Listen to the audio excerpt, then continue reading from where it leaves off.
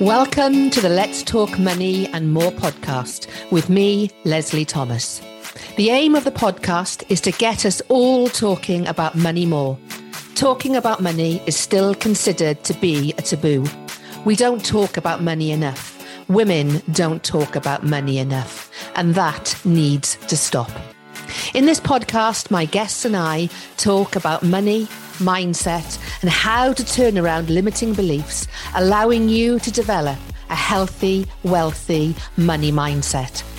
Our relationship with money doesn't just affect our finances, but impacts every aspect of our business, and most of all, our own sense of self-value and self-worth. By mastering your mindset, you can in turn master the money you make in your business.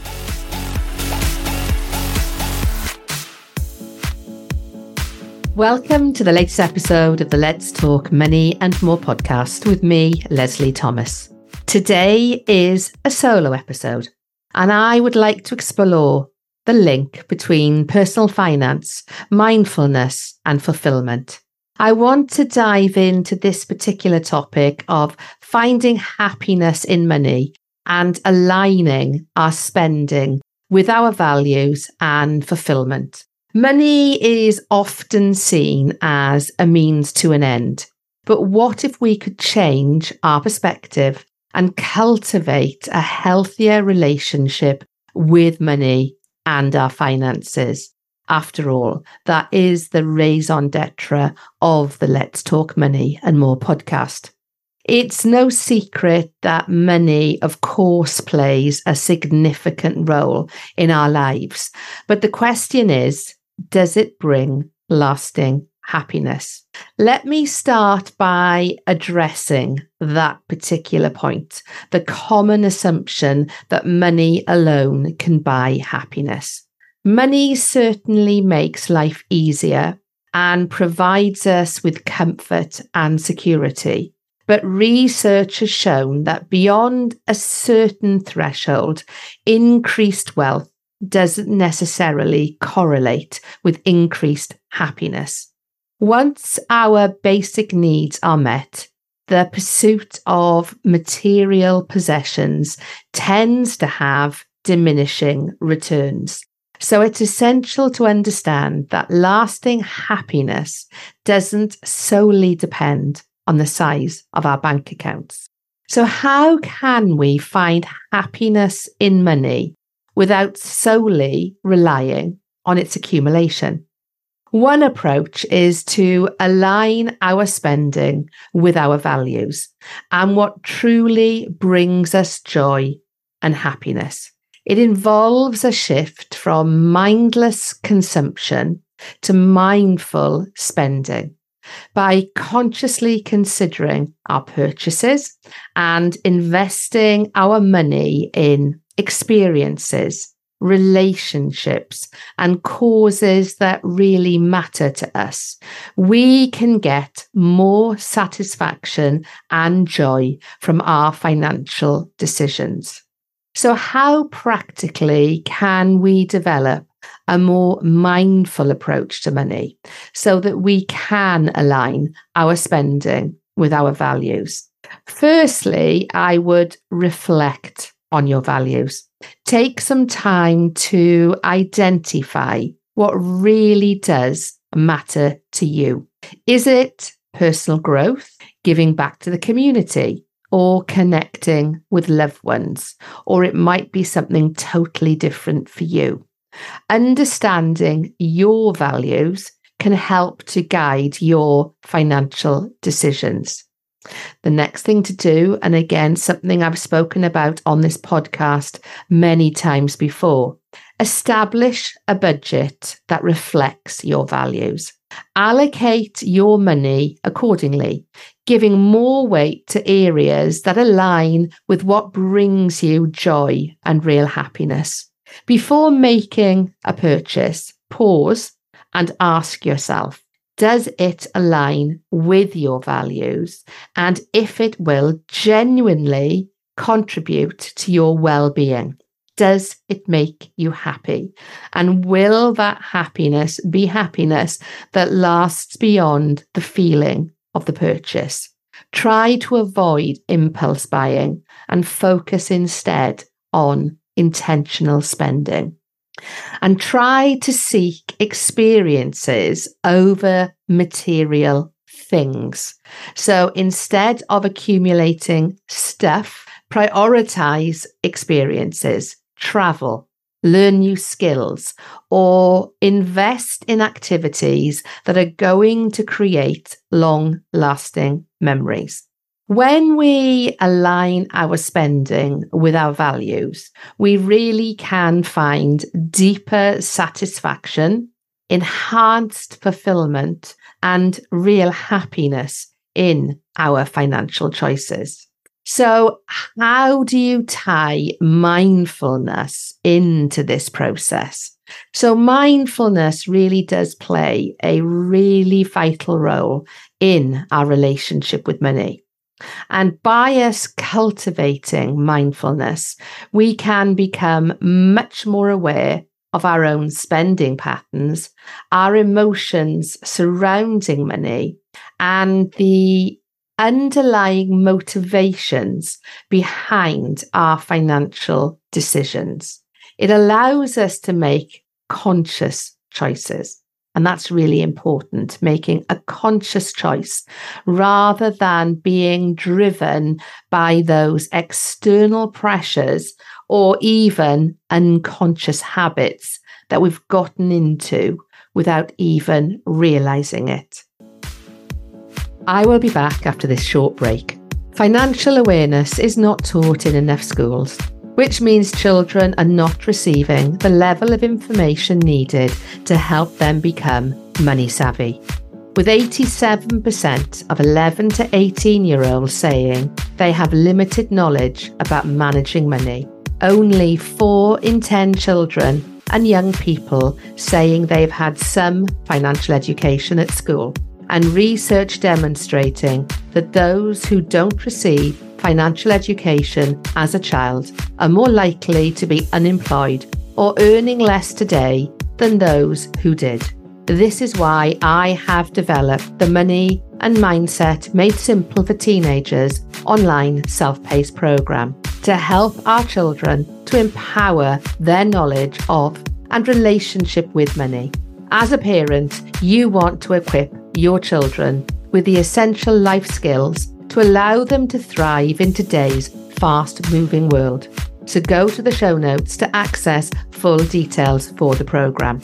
If you are a school or institute that would like to use the programme under licence, then reach out directly to me via email, leslie@themoneyconfidenceacademy.com.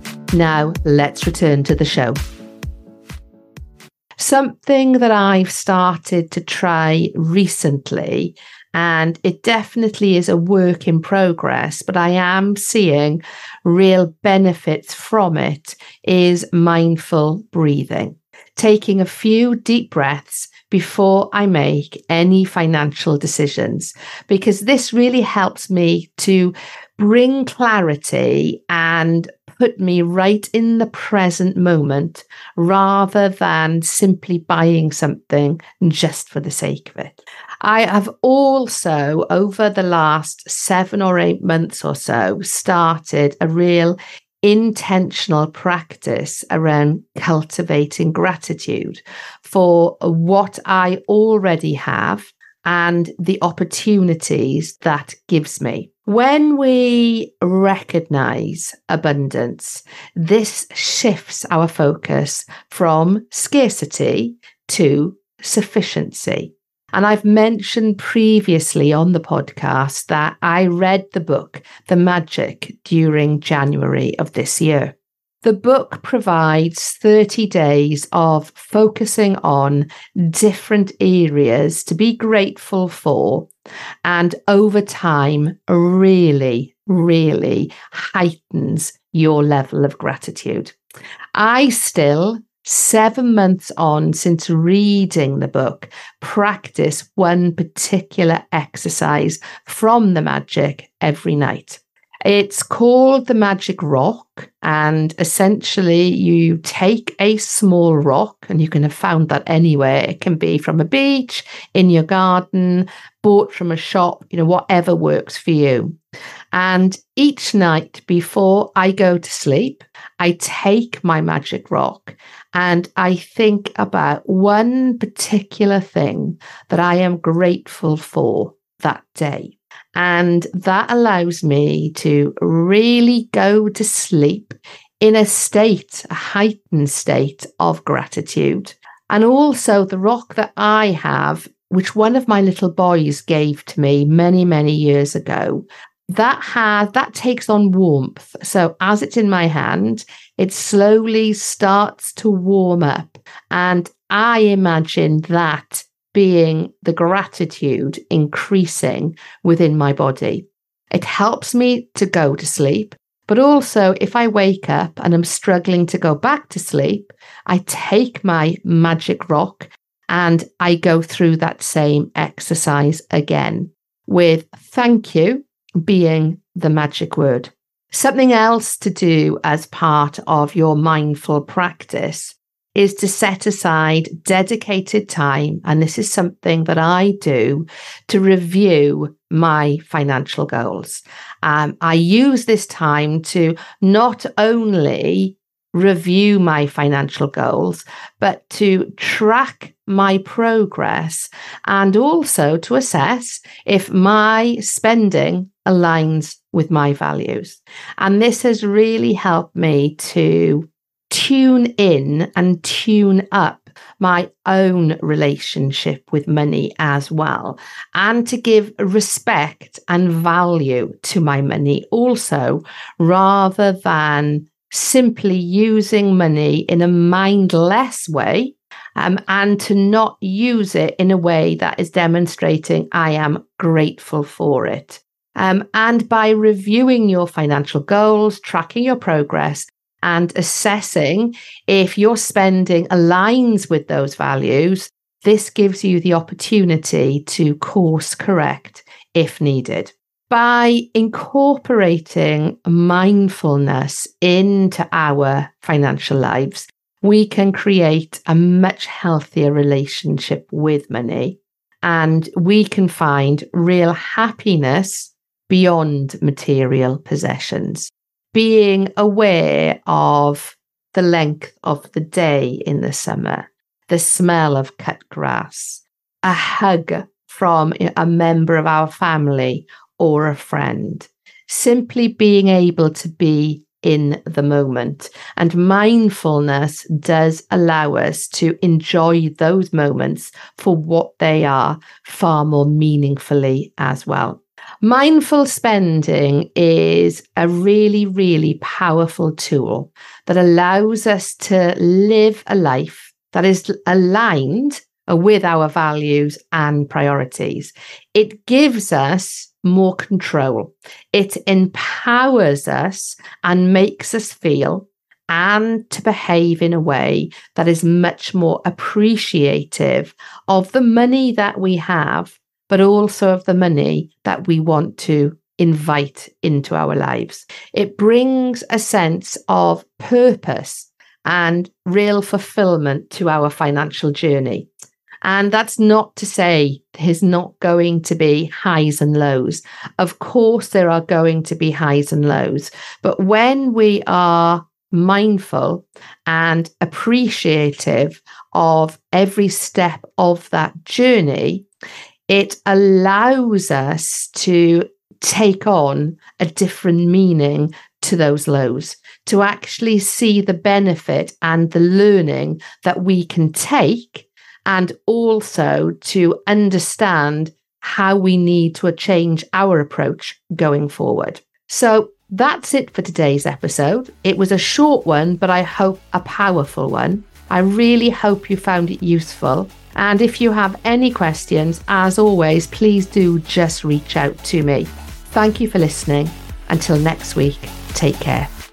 Thanks very much for listening to the latest episode of the Let's Talk Money and More podcast. I really hope you enjoyed it. If you would like to better understand your relationship with money, then please head to the resources section on my website, the Money Confidence Academy, and download my monthly money mindset audit. This will allow you to create a benchmark for where your relationship with money is right now and allow you to continue to measure it on a monthly basis as you do the inner work to improve it. You will also find a copy of my Money Archetypes assessment at the same time, which will allow you to start to really understand which are your 3 primary money archetypes driving your relationship with money and how to use this information to make, spend, keep and invest more money. Or if you are a female online business owner, why not join my free Money Confidence community over on Facebook? A link to the group